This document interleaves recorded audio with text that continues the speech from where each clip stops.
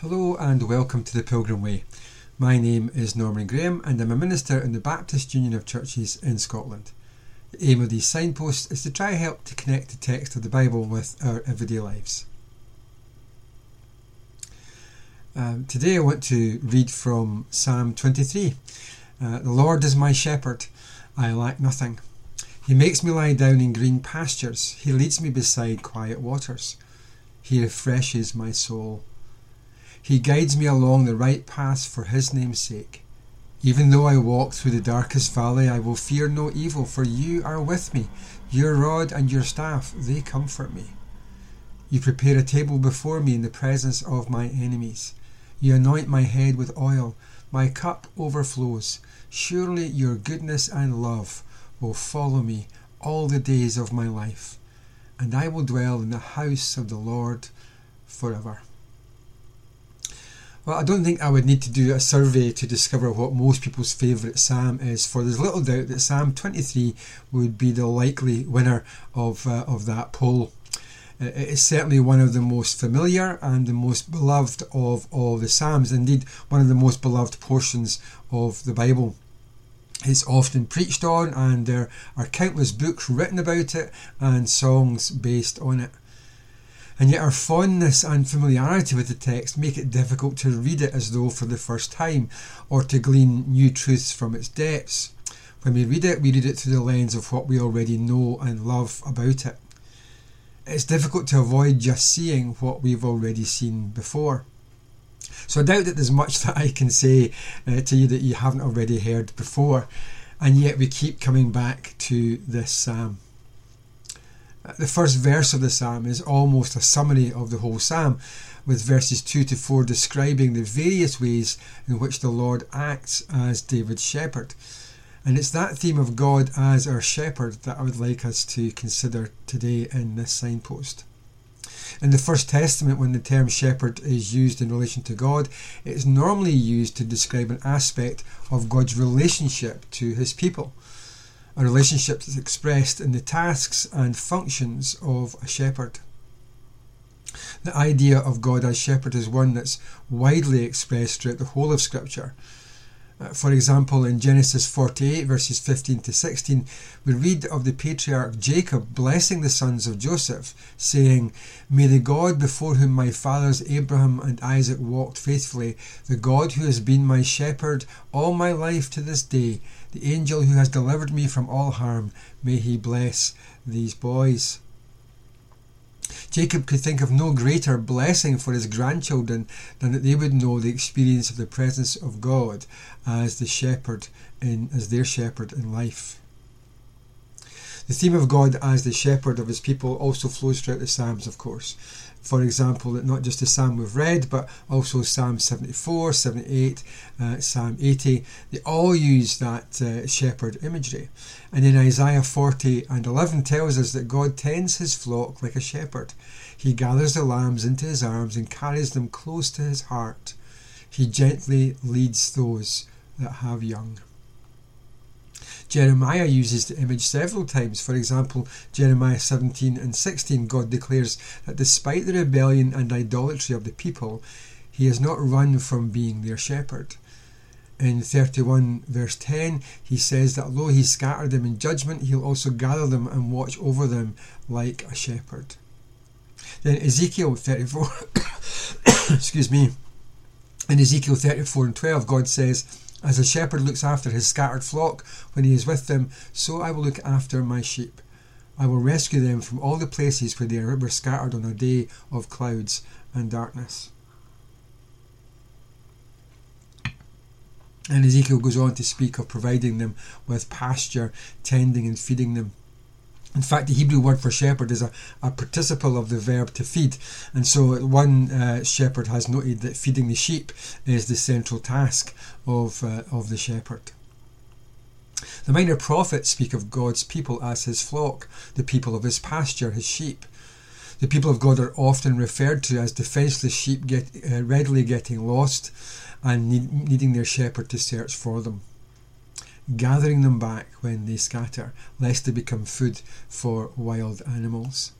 In fact, in the First Testament, references to God as shepherd are too numerous to even mention today in the time that we have to share in this psalm.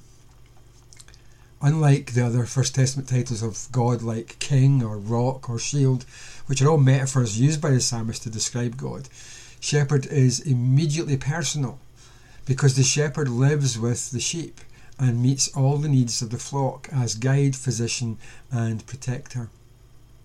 Although I think it's also true that in calling the Lord his shepherd, David is in effect acknowledging the Lord's kingship over him, because the kings in the First Testament were also described as the shepherds and saviour of the people.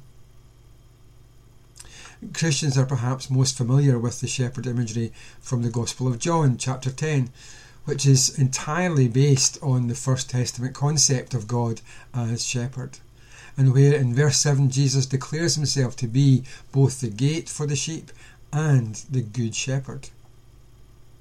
We should note that Jesus didn't make that reference randomly. For a start, his audience were, like him, steeped in the Hebrew Scriptures, what we would call the First Testament.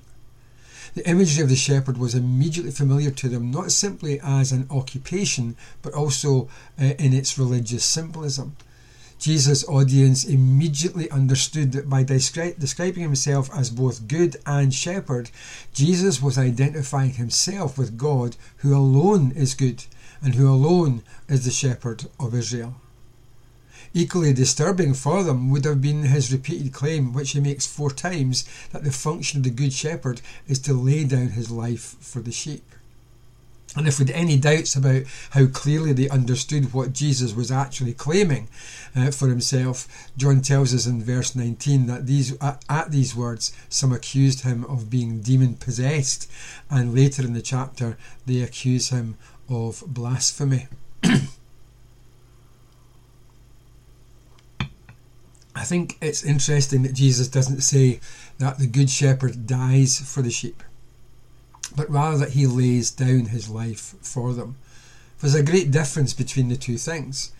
Jesus is saying that as the good shepherd, he offers himself as a voluntary sacrifice for the sheep. Furthermore, he relates this action to the will of the Father. Accordingly, the Apostle Paul says of him, being found in appearance as man, he humbled himself and became obedient to death, even death on a cross. But Jesus' death was a Trinitarian act. He is active in his own death. He lays down his life willingly in accordance with the will of the Father. And as the writer to the Hebrews tells us, it was through the eternal Spirit that Jesus offered himself unblemished to God. In calling himself the Good Shepherd, then, Jesus identifies himself as the God of the covenant, who sacrificially gives himself for the sheep. Another image of Jesus as the shepherd is found in the letter of Hebrews, but it uses the term shepherd in a slightly different way, though it reaffirms both the deity of Jesus and his sacrificial action on our behalf. It's found in Hebrews 13, verses 20 and 21. Now may the God of peace, who through the blood of the eternal covenant brought back from the dead our Lord Jesus, the great shepherd of the sheep, equip you with everything good for doing his will. And may he work in us what is pleasing to him through Jesus Christ, to whom be glory for ever and ever. Amen. It's one of those texts that manages somehow to encapsulate the whole gospel in a very short, simple, concise form. As we can see if we look at it through the lens of a kind of question and response formula. God is the God of peace raises the question, in what way is he the God of peace? Well, he's the God of peace because he has made peace. But how has he made peace? He's made peace through the blood of the eternal covenant, that covenant that comes through the Good Shepherd who laid down his life for the sheep, shedding his own blood on the cross. Once again, Jesus is affirmed and identified as the shepherd and as the God of the covenant. And we might well wonder what difference there is between the two titles he has thus far been given as the Good Shepherd and the Great Shepherd. The leading characteristic of the Good Shepherd is that he lays down his life for the sheep, whereas the leading characteristic of the Great Shepherd is that he takes up his life again. It's perhaps stating the obvious that a dead shepherd is no good to the flock. Fortunately, for the flock of God, death could not hold him, and the grave had to release him. He is the great shepherd because he has triumphed over sin and death. In fact, as the Puritan preacher John Owen put it, the death of Christ means the death of death itself. He is the great shepherd because he did what no other shepherd could do, for he reconciled us to God through the blood of the eternal covenant. Psalm 23 hints at this, of course, with its imagery of the valley of the shadow of death. The sheep needed the shepherd to guide them through that dark and dangerous place. But Jesus has entered fully into that darkness for us, to lead us onward, to lead the way, so that we may have no fear of following where he has gone. Just as he rose as the great shepherd, so too, he promises, we, his flock, will also be raised. That death is not the final word in our story. Hebrews was written to a church that was facing severe persecution and to encourage them to hold fast to the truths of the gospel and remain faithful.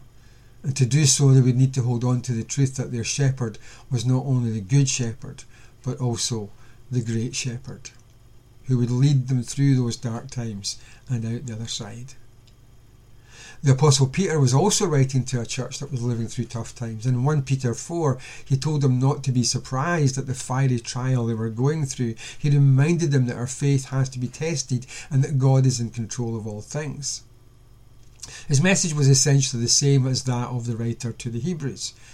He calls them to be faithful under trial, and if they remain faithful, he tells them what will happen, or what will happen. In 1 Peter 5 he says, "And when the chief shepherd appears, you will receive the crown of glory that will never fade away." So, the leading characteristic of the good shepherd is that he lays down his life for the sheep. The leading characteristic of the great shepherd is that he takes up his life again. And the leading characteristic of the chief shepherd is that he gives a crown of glory that will never fade. The immediate context of the verse is an exhortation to the elders of the church, the leaders of the church, to act as shepherds towards the flock of God. The idea being that they are under shepherds appointed by the chief shepherd. As the chief shepherd, Jesus has the authority to give a crown of glory. And the image of the crown should probably not be taken too literally here, but rather it refers perhaps more to the glory of being accepted by God. And I think this echoes the final verse of Psalm 23, for it speaks of the ultimate fulfillment of all the promises of God, a welcome at his table and living in the glory of his presence forever and ever. The Lord Jesus is the good, the great, and the chief shepherd, and all three aspects of his shepherding are expressed somehow within this psalm. It's often noted in preaching on this psalm that the word "my" speaks to the need for each person to come into a personal relationship with God as his or her shepherd. But in fact, the personal aspect of this relationship comes even before that, in the very name of God. The first two words of the psalm could easily be taken as a title, like the King, for example. But the Lord here is not a title, it's a name. And a name speaks of a person, and a person speaks of relationship. The name that David uses here is Yahweh. It's the name associated with the God as the God of the covenant, the God who's in relationship with the people of the covenant, and therefore the name expresses the intimacy of that relationship. If the Bible tells us nothing else about God, it tells us that he is by very nature relational. In fact, our understanding of God as Trinity expresses that central truth. For the Father, Son and Holy Spirit live in a perfect relationship of mutuality and constantly relating to and with one another in perfect and eternal harmony without hierarchy or division. The personal nature of God is further confirmed in this opening line for us, and with every word shepherd. Shepherds were, in a sense, in a relationship with their flock. They lived with the flock. They met all the needs of the flock as guide, physician and protector. In John 10, speaking of himself as the Good Shepherd, Jesus says that he knows the flock and they know him and they know his voice. In fact, we can only come to know God as our shepherd through Jesus, the Good Shepherd. God is a relational God, and David drives home that truth in the opening verses of the psalm. And we should also note that in calling the Lord his shepherd, David is also in effect acknowledging the Lord's kingly rule over him, for the kings of the First Testament, as I say, were described as the shepherds and saviour of the people, a role that Jesus fulfills completely. God is not distant, far off and uncaring, but present and loving, like a shepherd who holds the lambs close to his heart.